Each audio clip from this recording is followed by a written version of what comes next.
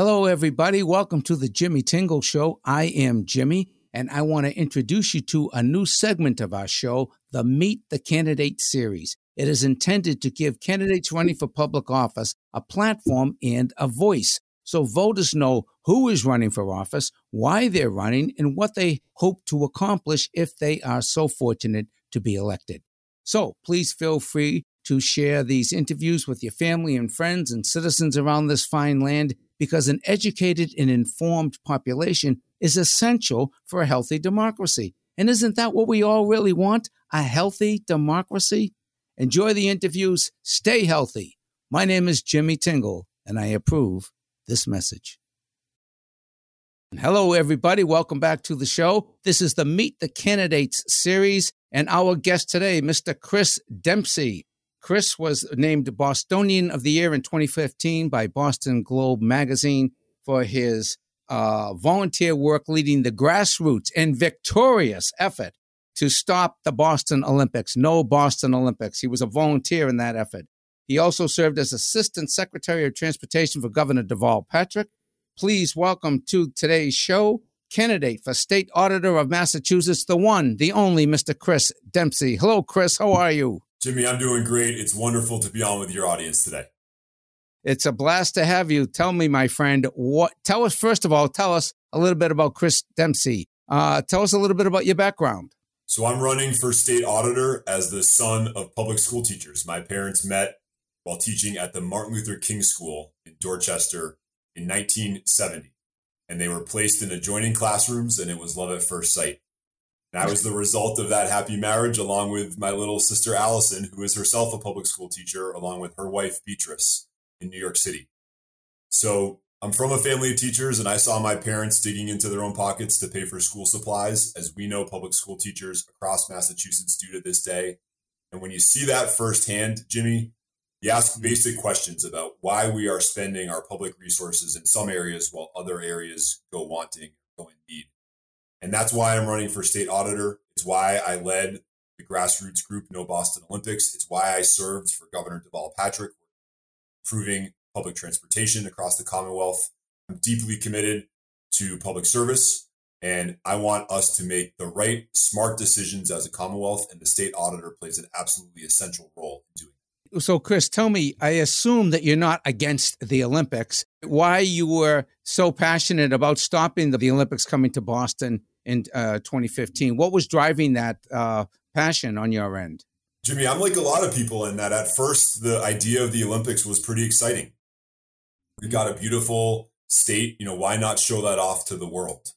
But then you start to dig into the details of the Olympic process and the Olympic bid. And that bid that was put together by a private group that had strong corporate backing and financial backing required that we cover 100% of the cost overruns. We as taxpayers cover 100% of the cost overruns. And it required building all of the most expensive Olympic venues. So they were not going to use existing venues. They were going to build a new stadium, a new velodrome, which is an indoor cycling arena, an aquatic center, Olympic Village, all from scratch. We were on the hook for probably about $15 billion. And as fun as that 3 weeks might have been, that's not a good use of public resources. And we needed citizens to stand up. And that's exactly what happened. I'm so proud of what we accomplished with that effort. We got outspent, Jimmy, 1,500 to 1. But we were successful because we put the facts and the data in front of the people in Massachusetts, and we made smart decisions. And that really is the job of the state auditor, to dig into the executive branch and to figure out what the data is, what the facts are, to put it back in front of all of us, and then we can build that stronger Commonwealth. Do that together. So obviously you had the public interest, the public dollars at heart, you're not being on the hook for possibly billions of dollars. So tell me about your background and what lends itself to running for a state auditor. So as I said, I'm the son of public school teachers, and my parents taught me about the importance of public service. I worked for Governor Deval Patrick and Senator Ted Kennedy in the 2006 Democratic coordinated campaign that helped elect Governor Patrick to office. And then I served for Governor Patrick in the administration in the first term as Assistant Secretary of Transportation. While I was there, I co-founded the MassDOT program, that created all the smartphone applications that tell you in real time when your bus or your train will arrive. And Jimmy, I know you're a Red Line rider, and you've probably used those apps or those countdown signs that tell you when the train's going to come. It's really transformed transit ridership, and especially bus ridership. I'm a bus rider and a transit rider myself. The fact that you now know where your bus is in the palm of your hand instead of the old days where you just kind of look down the street, you'd peer down Mass Ave looking for that number 1 bus, not knowing where it is. You now have that information. So I'm proud of that work, working inside of state government to make it work better for all of us. And then the work I've done outside of state government, including with No Boston Olympics, and also running a transportation advocacy group called Transportation for Massachusetts, which has been fighting for more investment in transit.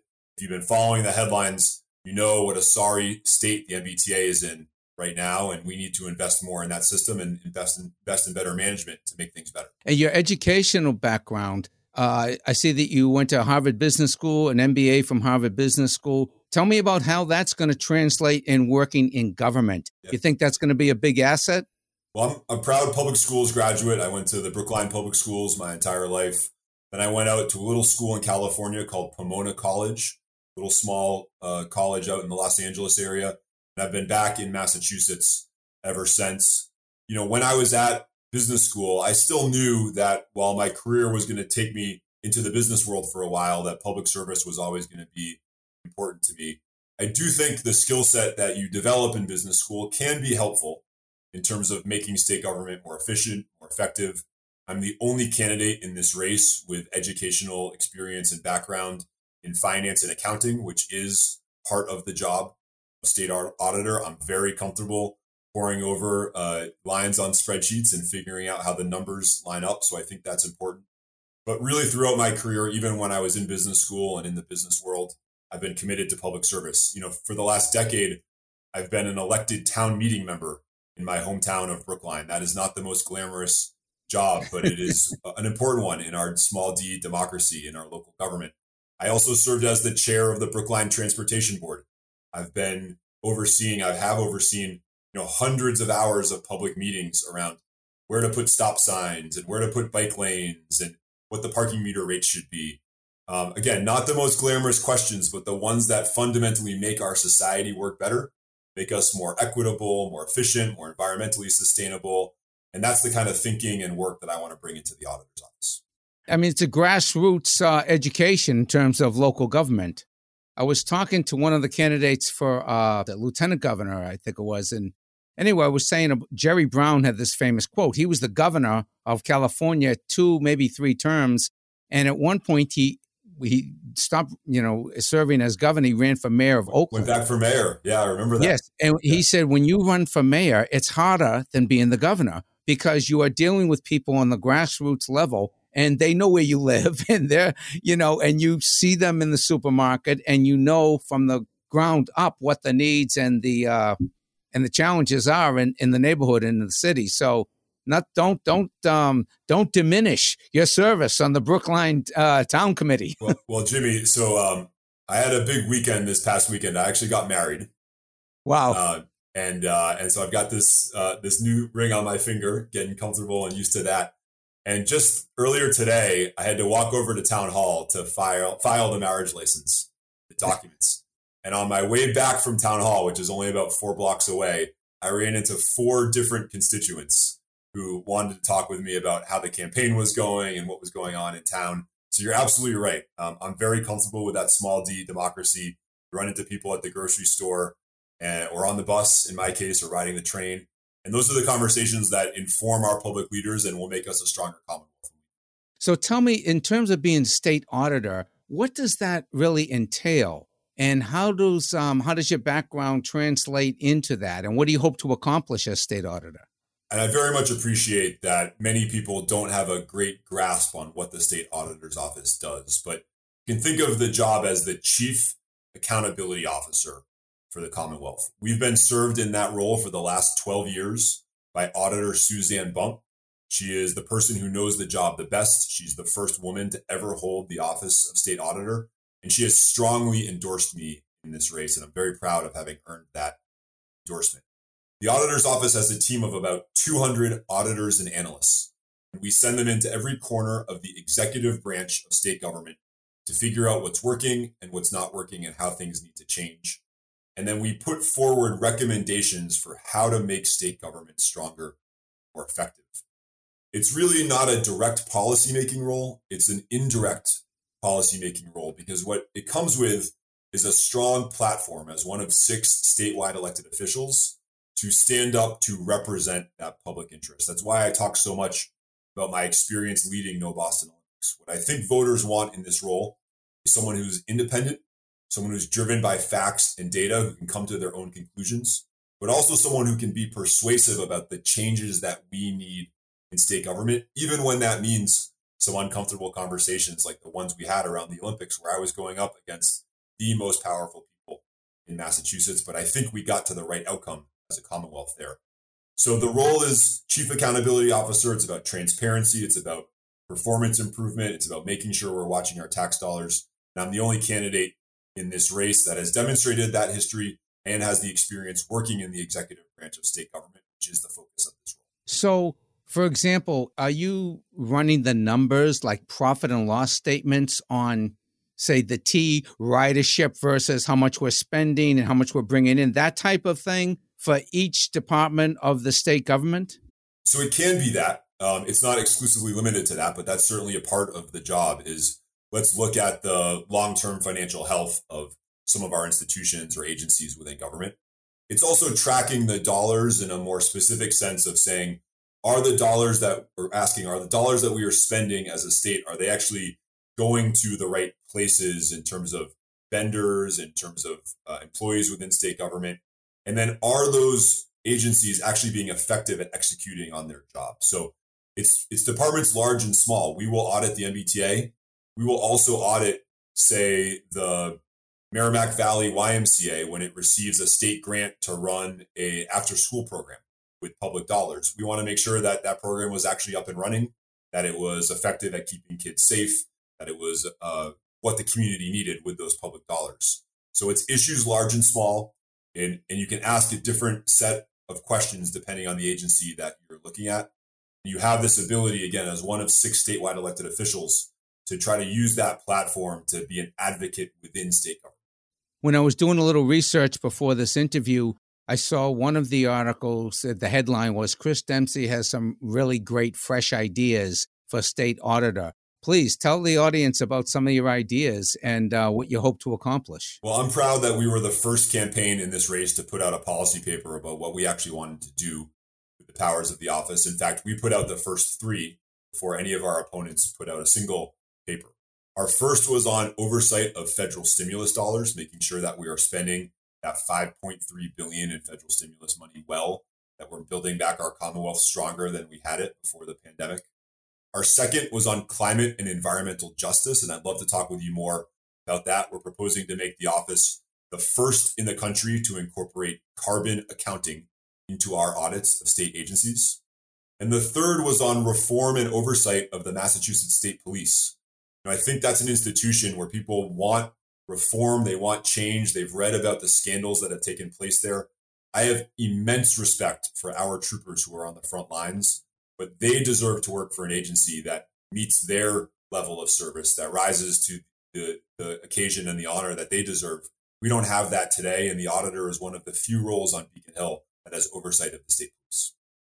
So tell me about the environmental component of your plan, because that would be a little different. You'd be counting carbon rather than necessarily money. Tell us how that'll work. And I do think that fits well with the auditor's job, right? It's about accountability. It's about accounting and metrics and data. We know that climate is a crisis, that we need to address it. And I come at this work from my work in transportation, Jimmy. I've worked in transportation for many years. It's the largest source of greenhouse gas emissions in our state. And it's actually increasing while our emissions from other parts of industry and society, like buildings and power plants, are actually decreasing. So transportation is a big problem. But I can tell you that the Secretary of Transportation and the MassDOT Board of Directors have not put climate front and center in their decision-making. That's because we're not properly holding them accountable to it, and we're not using the data and the metrics that we know are there for climate. So we will hold those agencies accountable for the laws that are on the books that require them to reduce emissions. And I promise you Jimmy, that we will be the first in the country to take this approach, but we will not be the last. When we started here in Massachusetts, it will become a national leader. And that's really how we win on climate. It's not just about reducing emissions here in Massachusetts. We have to be a leader for other states and other nations. We'll do that through the power of the auditor's office. Just one more thing I want to add here is that as we address climate change, we can't leave anybody behind. And I'm proposing to create an auditor's commission on environmental justice so that those people across the Commonwealth who are on the front lines of the crisis, whether they live in Pittsfield next to a peaker power plant, whether they live next to a busy highway in Somerville, where they're experiencing air pollution from that highway, or they live in the coastal area that's prone to flooding in Chelsea or in Revere, all of those folks are on the front lines of the crisis. They deserve a seat at the table on Beacon Hill, and under my leadership, we'll be sure that they have that. When you take on an issue like that, which is, kind of uncharted territory in terms of the auditor's job historically, do you think you're going to need to get partners, for example, in the transportation sector that are on board philosophically with this approach? Because I imagine there's a lot of folks there that might not be as that up to date with carbon. And do you have any influence with those type of appointments, do you think? Well, look, I am a collaborative leader, and I want to always welcome people into the conversation. The role I'm running for is independent. It's elected by the voters, and it's very important that it doesn't report to the governor. It reports only to the voters. So I'll be proud of that independence, and I'll use it to its full potential. But I don't think anyone can succeed in this job if they're just a bomb thrower, because the role doesn't have direct policymaking ability. You have to work with people. And that means you can sometimes disagree, but you can do it without being disagreeable. That's always been my approach, and it's the approach that I'll take in the office. It will mean that there are some tough conversations, but I truly believe that we can do anything we put our minds to in Massachusetts, especially when we're working together and when we're following the facts and the data. And I want to be a leader for us in the Commonwealth, doing that through the power of the auditor's office. Do you think we'll be able to use some of this federal money for, say, ramping up with electric vehicles and ramping up with charging stations and all that sort of thing? Well, we have to. I mean, We've got this one-time pot of money, and I'm proposing in that first plan I mentioned to try to track those dollars in as close to real time as possible. Most state programs are budgeted on an annual basis. And so you can go in at the end of the year, you can figure out what didn't work, and you can fix it for the next year.